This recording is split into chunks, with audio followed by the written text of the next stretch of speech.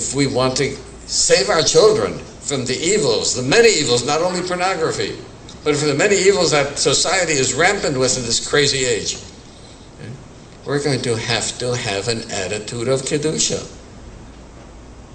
Now, how do you do that? Well, why don't we open up the Shulchan Aruch and look at the very first chapter, the very first opening of the Shulchan Aruch, where the Shulchan Aruch says, a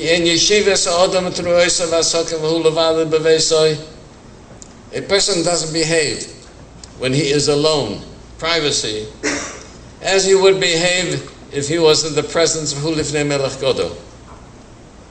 He wouldn't behave the way he would if he were standing in the presence of a great king. He would not speak the way he would. He would not dress the way he would. He would not act the way he would. Right?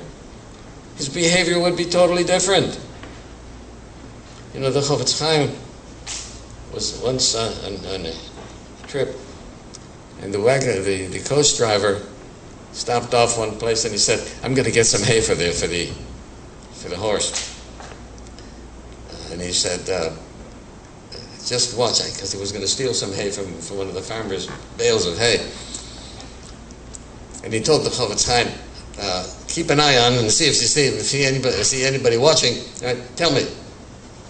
So as he went for the bale of hay, the Chofetz Chaim started hollering at him, "Somebody's watching! Somebody's watching!"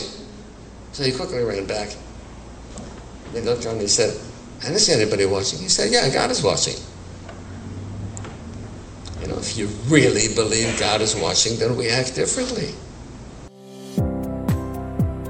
Thank you for listening to the Guard Your Eyes Daily Chizuk broadcast. Pass them on to your friends and help spread Kedusha in the world.